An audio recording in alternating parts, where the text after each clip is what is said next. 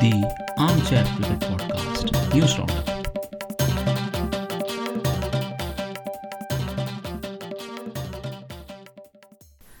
Hello all, welcome to another episode of Armchair Cricket Podcast, a podcast focusing on Test cricket by armchair critics of the game. In this episode, we will take a look at all the ongoing international cricket action as well as some of the important cricketing news from around the world. So let's straight away dive into the ongoing India tour of Australia. So we had previously looked at the first ODI, and since then we've had the ODI series completed as well as two T20Is that have taken place. So if you were to take a quick look at the games that were completed, so the second ODI was pretty much similar to the first one, being held in Sydney. Australia managed to put up a huge score, and having scored 389, they literally buried the Indian batting order under an avalanche of runs. So again, Steven Smith scored an identical 100 of just 62 balls, finishing with 104.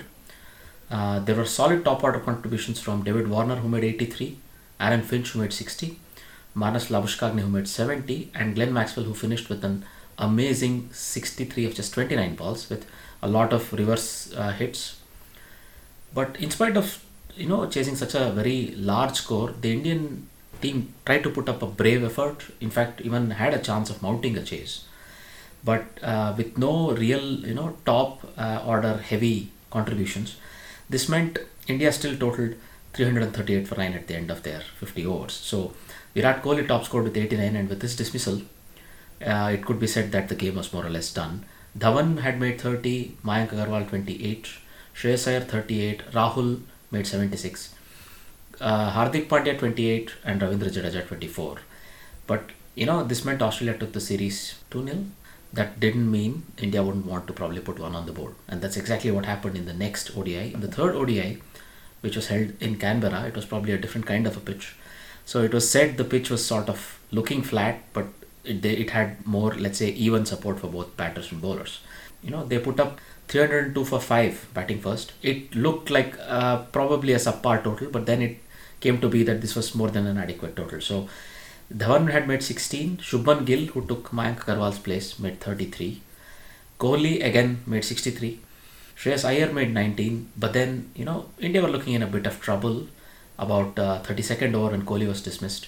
152 for 5 could have been 240 all out or something like this, but there was fantastic finishing from Hardik Pandya, who made 92 of 76, and then Ravindra Jadeja, who made 66 of 50 balls. So this meant chasing a very tough target. Aaron Finch, the skipper, again made 75, but then there were not a lot of top order contributions. Marnus Labuschagne was promoted to open since David Warner was out injured with a hamstring injury. Moises Henriques made 22, Cameron Green made 21, the debutant. Alex Carey made 38, Glenn Maxwell 59, and Ashton Agar 28. But in spite of all these very good contributions, Australia were all out for 289 in the last over. This meant India had one of their own victory on this tour, and it was 2-1 to Australia for the ODI leg. Moving on, if you were to take a look at the T20I leg, here India have been very, very successful, and this basically means they are continuing their success also in the Australian tour. So in the first T20I, which was again held at Canberra, India batting first made 161 for 7, thanks to Rahul, who was opening, made 51, Samson made 23, and Ravindra Jadeja finished with a very strong 44. This did look like a middling target, but Indian bowlers came back really well with a lot of new faces in the bowling lineup. Deepak Chahar, Washington Sundar, Natarajan, and Yuzvendra Chahal was back in the 11. So all of these bowled really well. Of course, we should not skip the fact that Yuzvendra Chahal was a concussion substitute, the first of his kind for the Indian team, where Ravindra Jadeja got hit on the head while batting, and he was withdrawn, and Yuzvendra Chahal was his substitute. It was not well received, it must be said, by the Australian contingent, but as far as the rules were concerned, I think the substitution was fine. And Yuzvendra Chahal had a very, very big impact. He took 3 for 25, and along with Natarajan, who took 3 for 30, it meant that Australia were restricted. There were some good scores from Darcy Short, who made 34, Aaron Finch, who made 35 right at the top of the order, Moises Henriques made 30, but all of these were still not enough. Glenn Maxwell and Steven Smith had a fallow score. That's very rare. that both of them failed in the same game. But that meant India took off with a 1-0 lead in the T20I series. In the second T20I, which was then again shifted to Sydney, this was again a high scoring affair. Clearly, the Sydney ground is a very high scoring ground as far as both these teams are concerned. And again, Australia faced a few setbacks. We know that Warner was out injured. It looks like Aaron Finch was also rested due to an injury. We already know Pat Cummins' load is being managed, so he's not playing. So that meant Matthew Wade were recalled as a keeper as well as the skipper of this side, and he did good. So batting first, Australia totaled 194 for 5. So Matthew Wade made a 58 of just 32 balls opening the innings. Steven Smith made 46 of 38, Glenn Maxwell 22, Henriques 26, and Stoinis finished off strong with 16. But this was a very, very challenging score, 194 for 5. But the Indian batsmen came out all guns blazing themselves. Rahul made 30, Dhawan 52, Kohli 40. So with these three laying a very, very solid foundation, Sanju Samson helped along with 15. But then in the end, again, it was Hardik Pandya who made a wonderful 42 of just 22 balls with 2 sixes and 3 fours. And Shreyas Iyer, who made 12 of just 5 balls. They took India home in the last over with 2 balls to spare. So this means India have won the 3 T20I match series 2-0. The last T20I will be played tomorrow. That will be the 8th of December. And following that, we'll see that the Indian team will take a few practice games before getting ready for the tests. Now, moving on, if you were to take a quick look at the West Indies ongoing tour of New Zealand. So we had, again, only witnessed the first T20I in the last episode, but in the second T20I, New Zealand batting first really buried West Indies again with a lot of runs. So they batted first and made 238 for 3 in their allotted 20 overs. This game was held in Mount Maunganui, and Guptill made 34. Conway has really shown he belongs at the top level by scoring an unbeaten 65 of just 37 balls. But the real star of the show was Glenn Phillips, who made 108 of just 46 balls. 100 of 46 balls, and then went on to make 108 in 51 balls. So with such a huge target staring them down, West Indies nonetheless did not buckle. Brandon King was out for a duck, but Shimron Hetmeyer made 25, Carl Mayers made 20, and then Kieron Pollard 28. But towards the end, there was some heavy hitting by Kibo Powell and Fabian Allen. But none of this really would have helped West Indies win, and they totaled 166 for 9. So again, New Zealand take the 3 T20I match series 2-0 because the third T20I, also scheduled to be held in Mount Maunganui, was washed out after just 2.1 overs. So interestingly, for the first time, Mitchell Santner was leading the New Zealand side. Unfortunately, in his very first game, it was washed out. So, but knowing the way he has represented New Zealand, probably he'll get more opportunities going ahead in the future. Now, we shift to the test match scene where the first test between West Indies and New Zealand began and also very rapidly came to a conclusion, with New Zealand coming out as comfortable victors. So in this case, New Zealand batting first piled up a huge 519 for 7 thanks to their skipper Kane Williamson's 251. Tom Latham, who opened, made a patient 86 and laid the foundation with Williamson, and then Ross Taylor, who scored 38, and in the end Jamieson, the fast bowler, who made 51, all supported Kane Williamson well. But as can be clearly seen, Kane Williamson almost made 50% of the runs and was the main linchpin as far as the scoring was concerned. There were a lot of extras, and West Indians, I think, when they looked at the green pitch of Hamilton, got very, very excited, and I think they spread the ball around a little bit. Probably not a lot of discipline to go around, except only Holder and Alzari Joseph showing the little bit of, let's say, control that was required. But that meant, West Indies had to put up a big score. But that was not to be. Even though the opening pair batted out the remainder of the second day, they really batted out 25 plus overs to just, take the score to 49. Beginning of the third day, it was very disastrous for West Indies because they lost wickets at regular intervals, no real big scores, just a couple of 20s here and there, and they were all out for 138.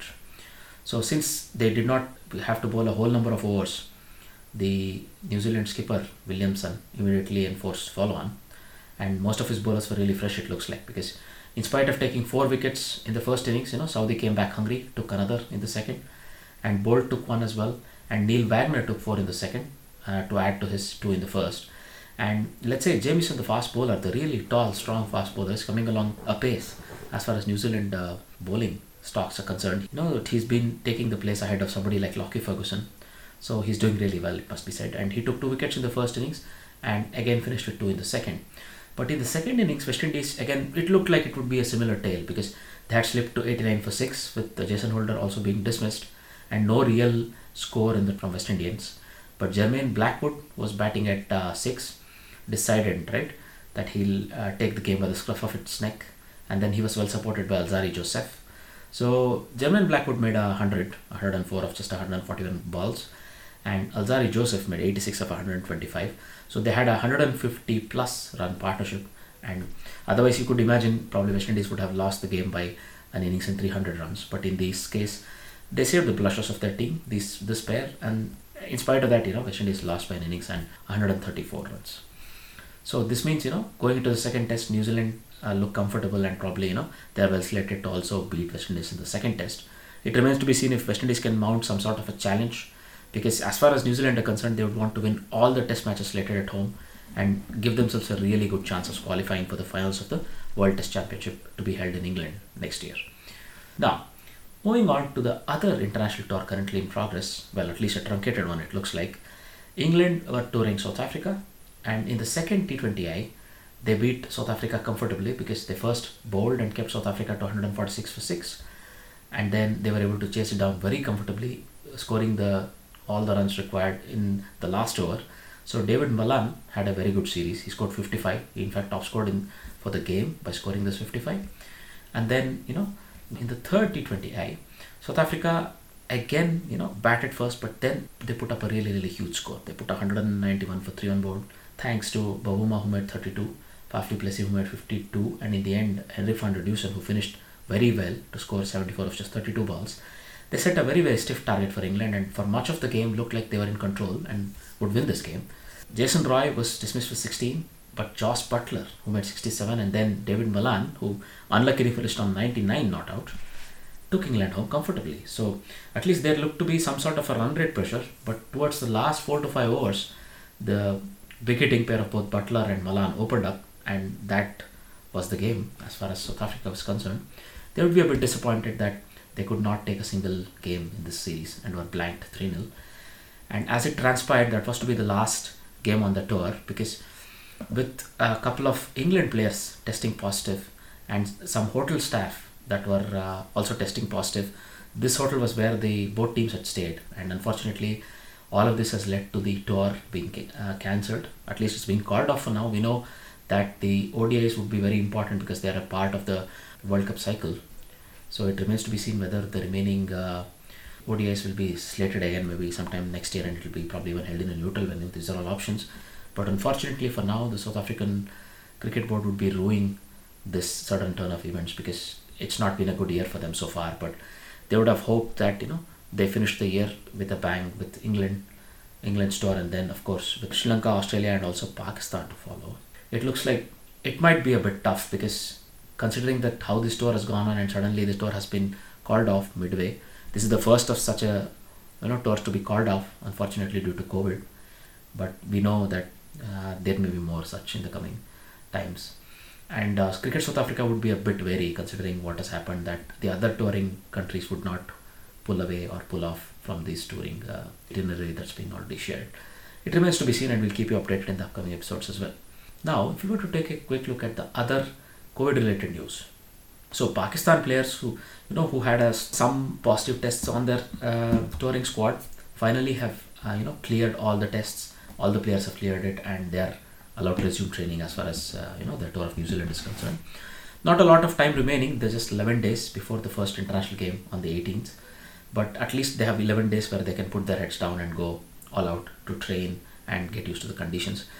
It looks like at least the coach Misbah-ul Haq is not very happy with what has transpired, and also Wasim Khan, the chief executive of PCB, has made his displeasure very clear. But in spite of all this, I think the best of the situation can be made, and Pakistan can really finish strong in this tour. In other COVID-related news, Mujibur Rahman, who arrived in Australia to take part in the BBL after his wedding in Afghanistan, has unfortunately tested COVID positive and has been told to self-isolate. So it remains to be seen whether he'll be fit in time for the beginning of the BBL, but we really wish that he recovers as soon as possible and can do his best in the BBL. Now, If you were to take a quick look at the women's BBL finals that was held in Sydney, it had one team that was sort of experienced and the other was playing for the first time. So Melbourne Stars, playing for the first time, buckled under the pressure and they were only able to tally 86 for 9. This is mainly due to wonderful spell of fast bowling from Shabnam Ismail, the South African fast bowler, as well as Sammy Joe Johnson, the Australian medium pacer. So these two really tied the Melbourne Stars batting lineup in knots, and they could not really get out of it. And 86 for 9 in a final is not the ideal score. And Sydney Thunder women chased this down very comfortably, and they are crowned the Women's BBL champions for the second time. So our congratulations to the Sydney Thunder women team. Now, if you were to take a look at some of the other news from around the cricketing world, we have a bunch of BCCI related news. So first of all, the Indian domestic season has been announced, and it will probably only consist of the Syed Mushtaq Ali Trophy, the Ranji Trophy and the Vijay Hazare trophies. So it's mostly slated to take place between December 20th and March 18th. And most of the state associations have opted that Syed Mushtaq Ali Trophy be included in this, let's say, the limited amount of time available. Ranji Trophy will last the longest. And there have been six venues with biobubbles or biosecure bubbles chosen to hold all the games. And the rest of it is about to be announced. And we will keep you posted on how the itinerary comes out and where these six venues are and so on and so forth. Now, in the other BCCI related news, it's been announced that for all IPL fans, there may be some exciting news coming up. So the BCCI AGM that's supposed to take place on December 24th is considering approving 2 new teams for inclusion into the IPL. So it remains to be seen that out of these 23, let's say, items to be discussed, whether this is also one of the big ones. And also, there is the fate of Saurav Ganguly and Jai Shah, and whether the BCCI AGM chooses to back them and let them continue their posts, or probably go by Supreme Court's edict and ask them to step down. So there are a bunch of very important, let's say, decisions that BCCI will have to take in this upcoming AGM, and let's see how it goes. In another news, Corey Anderson, the Burley New Zealand all-rounder, has confirmed that he has retired from international cricket for New Zealand, and he has signed with MLC, Major League Cricket T20 in the USA. He's decided to join this, and considering that he was not really able to crack the New Zealand 11s in the last year or so, I think this might be, it must hurt a little to give up a chance to play international cricket.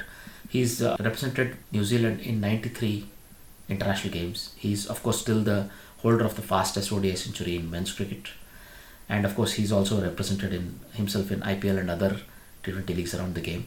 It looks like the main, let's say, motive for him to do this is that his fiancée Mary Margaret, who's from America, would probably appreciate it very much if he was to go and live there along with her. So we wish Anderson all the best in his upcoming ventures, and I'm sure his big hitting days in the international cricket will be missed. In the last of such news, it looks like Channel 7 and Cricket Australia are still at loggerheads, and Channel 7 has finally decided to take this to the next level, and they have decided to take Cricket Australia to the courts. So it looks like Channel 7 are not happy with the discount that has been offered to them due to the varied and slightly truncated cricket itinerary that Australia would have in the summer. One thing that has come to our notice is that some of the discussions that were held behind closed doors have been revealed by Channel 7 as a part of their, let's say, litigation in the courts. So it remains to be seen how this not so nice spectacle will be resolved in the upcoming days and weeks. We'll keep you posted in the upcoming episodes as well. Those were all the cricketing news that we would like to discuss in this episode. Thanks once again for tuning in, and we really hope to have your company in the upcoming episodes as well. If you have something that you would like to share with us, don't hesitate to get in touch with us on Twitter at ArmchairCricketPod, where we are live on most games, or via mail armchair.cricket@gmail.com. Also, you could leave a comment on our Facebook channel, or you could leave a comment on any of the podcasting apps that you use to listen to us. Do leave a good rating for us if you think we deserve it, of course, on any of the podcasting apps you might use, Apple Podcasts, Google Podcasts, any of these, and it would really give us a good boost. Thank you very much and have a good day. Bye-bye. the Armchair Cricket Podcast News Roundup.